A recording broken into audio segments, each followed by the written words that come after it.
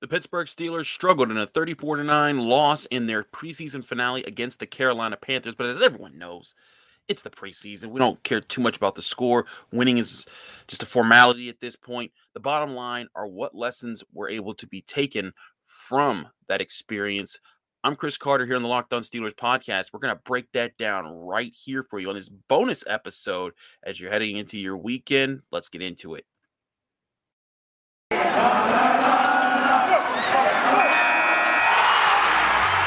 You are Locked On Steelers, your daily Pittsburgh Steelers podcast, part of the Locked On Podcast Network, your team every day.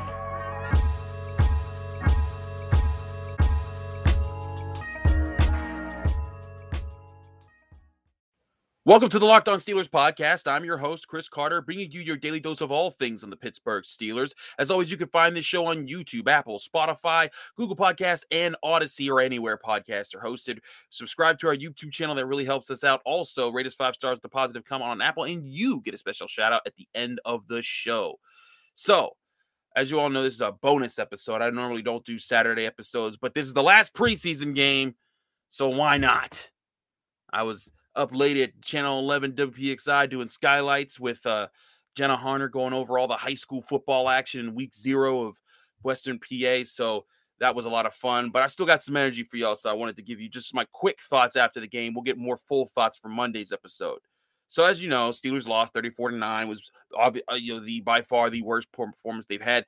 Mike Tomlin really not pleased, called their performance junior varsity at halftime, and continued that using that kind of phrasing even after the game, talking about Dwayne Haskins as well. This was Dwayne Haskins' chance to shine. This was kind of why all throughout preseason I was like, okay, he looks good here, but let's put context to this. You know, a lot of people looking at Mason Rudolph never throwing a touchdown in preseason as a thing. Dwayne Haskins had thrown a touchdown, had led some touchdown drives, but this was also why each of those times I was kind of like, I'm not putting too much stock into this. You know, there's obvious talents there that Dwayne Haskins has that you want to talk about, but you look at this night and you can't ignore the results of it. Now, the final results of the night don't look too bad on paper when you look at 9 for 16 for 108 yards, a touchdown and interception. You're like, okay, that's not bad, but let's put some context into this. This was his chance to run with the first team, which was really the second team. I mean, they had Chase Claypool out there. They had James Washington out there. But, the offensive line was missing Zach Banner, Trey Turner, Najee Harris didn't play. There was a lot of pieces that weren't there for this offense. And they were going up against the first stringers of the Carolina Panthers. So, put context to that, but also this was where they were hoping to see some progress from Dwayne Haskins. He had been able to perform well against the second and third teams that he had faced earlier in the preseason. They wanted to see how he'd fare against them, even if he wasn't, immaculate or anything. Just simply get the job done of keeping the ball in hands. And he had his first turnover of the preseason. Before his last big drive of the game, he was 2 of 9 for 38 yards, 0 touchdowns, and an interception. That was really bad. I know at halftime his passer rating was 2.8. That was a rough time. Now, Josh Dobbs did have turf toe, according to Jerry Dulac. That's why he kind of came out of the game. That gave Dwayne Haskins a couple more drives at the end. On his last drive, he was 5 of 5 for 70 yards and a touchdown. So he rebounded, but again, against the third stringers of the Carolina Panthers, not exactly the showing that you wanted. It's like, okay, well, that's not when you wanted to see it. The biggest thing is this, though, and Mike Tomlin said it wasn't the performance that they expected of him, nor what Dwayne expected of himself. But to me, Mike Tomlin has made sure to see that Dwayne gets a chance. And you could tell he really believes this guy has the talent. And one thing that I will say, too, the physical attributes are there. He had a couple plays where he escaped the pocket and extended plays that I thought were pretty impressive. There were also some tough drops. Ray McLeod had a couple drops on the night. We'll get to that in just a minute. But all in all, Dwayne Haskins, this is a lesson that he should learn and kind of take it back and say, okay, these are the things I need to work on this offseason. I still think he's made the roster. I still think that he's absolutely going to be there, but it's obvious he's number 3. And Mason Rudolph, and again, that's no slight to him. It's like Mason Rudolph, he's been with the team. This is what we expected from the jump. I know there were a lot of people who were excited that could happen.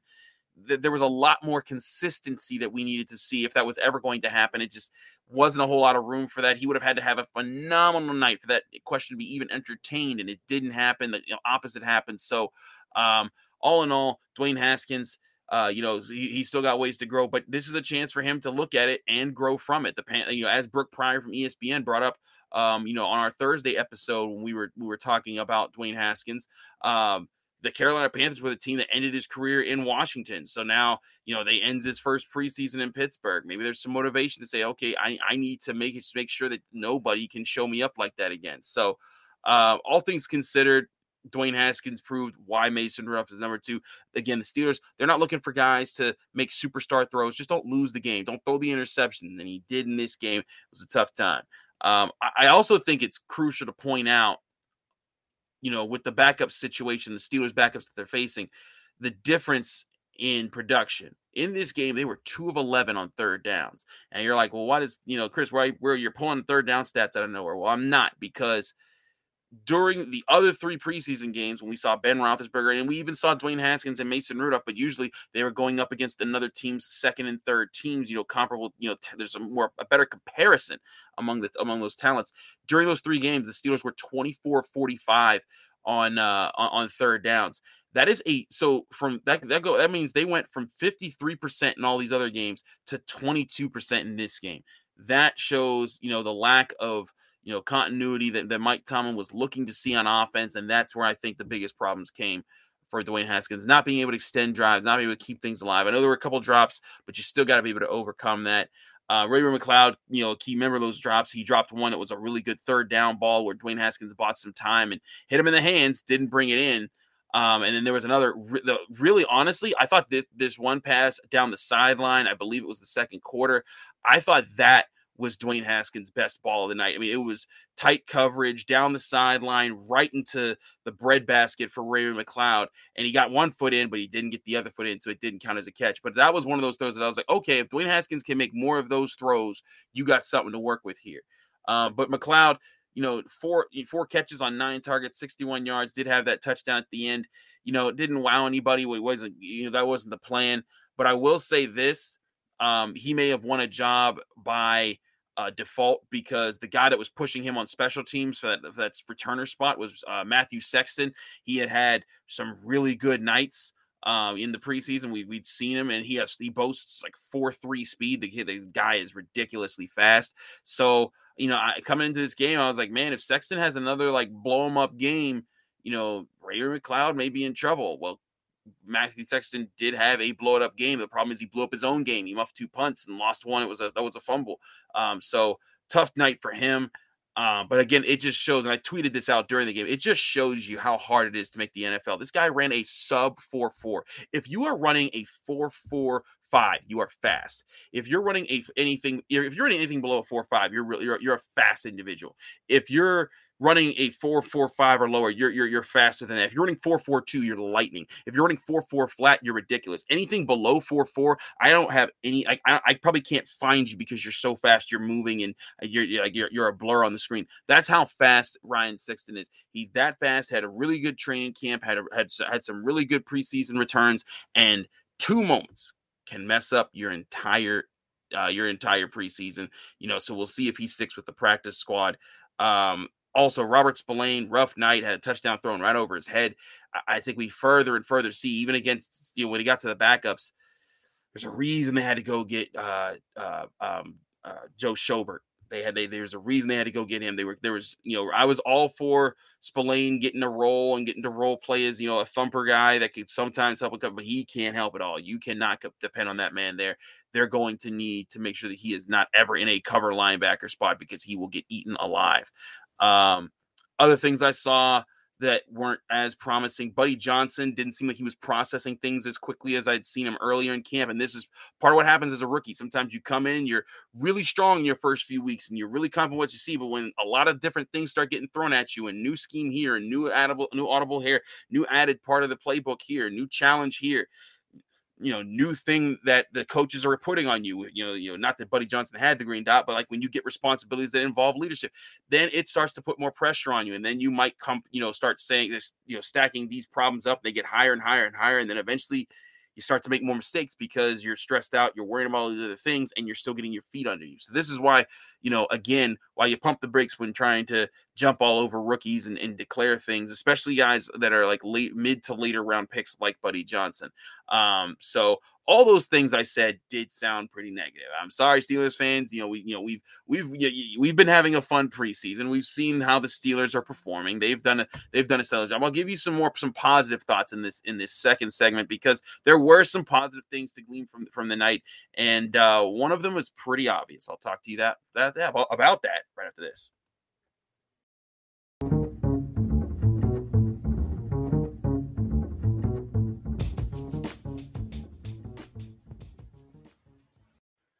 Back here on the Locked On Steelers podcast with a bonus episode on this Saturday.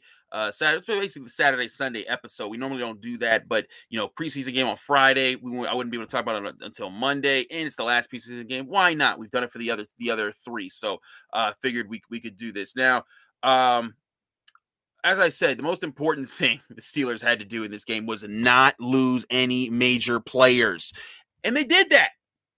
Chase Claypool even played in this game, had a reverse, looked pretty good, had a catch, looked pretty good in that too.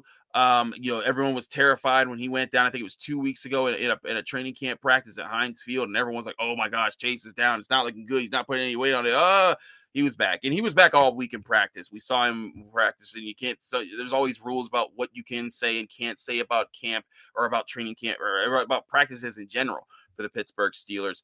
But Claypool looked solid out there.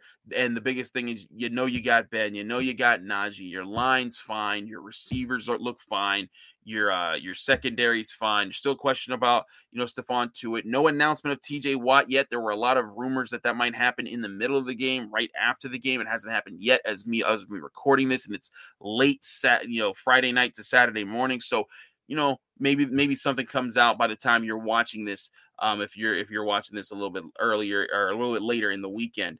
But other things I liked. I liked James Pierre. Looked like he was back from a rough game in week 3 of the preseason against the Lions. He had a really good tackle for loss and a wide receiver screen where he worked around his man. Saw him running with his guys as usual. James Pierre looking solid outside cornerback. Isaiah Loudermilk, a guy that they needed to see more of. The Wisconsin Badger they traded up to get in the 5th round. Had a really solid night, 5 tackles and a sack. That's a really good night for what he's been putting in. So I think that he's a guy that they see a lot of potential in. Again, he has a similar build to how Cam Hayward is, height and weight wise. They want to see this guy flourish. So good thing seeing that there. Another thing to remember, like I said before, this was the Panthers' 3rd preseason game. This is the Steelers' 4th preseason game. So when you look at the Panthers, they're starting more of their guys for a longer periods of time. The Steelers weren't ever going to do that. They pulled a lot of people. You never saw Minka. We still haven't seen TJ play a snap in preseason. But you get my point that there's a different air there for how that works. Jalen Samuels had 2 catches for 20 yards. Solid for him. I know that he's on the bubble. And Benny Snell, I get to this, and that was the one guy I missed in my first segment about negative. So excuse me while I turn back. But Benny Snell, he had a really good 17-yard run that I thought he ran hard on when it was there. But the problem was that was really all he had. Other than that 17-yard run, he had 28 yards on 8 carries, a night of 3.5 yards per carry. Not something you're mad at when you look at overall, but when you take the 17-yarder out, and I know that's not fair, but that's 7 carries for 11 yards. That's not good. Now, part of that's the offensive line, but again, this was the problem about Benny Snell missing. He doesn't get the benefit of being a Najee Harris, of being a Minkah Fitzpatrick, of being a TJ Watt, of, it just takes him time to get up to speed. No, buddy, you got to be up to speed right now. You haven't had the NFL career that the Steelers hoped that you would, and they want to see more out of you. It didn't work out too well for him in this game. I thought there were a couple plays that he did make that were solid. That 17-yard run was solid. I thought that he, did better in pass protection.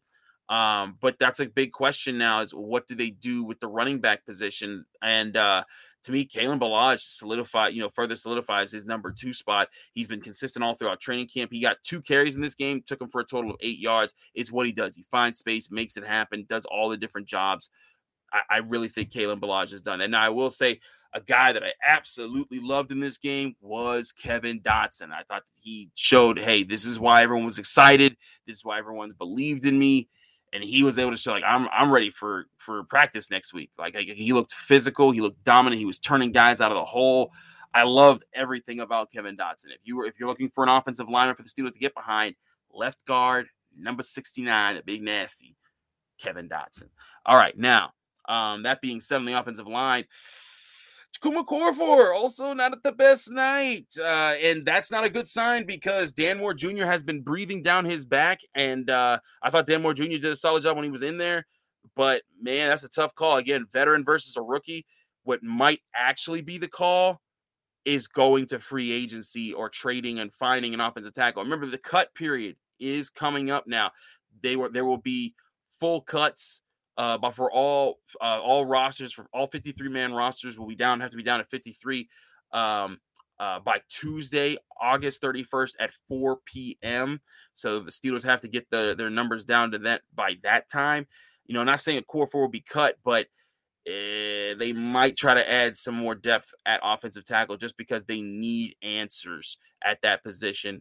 If one guy goes down, what's going to happen? Can everyone kind of balance things out?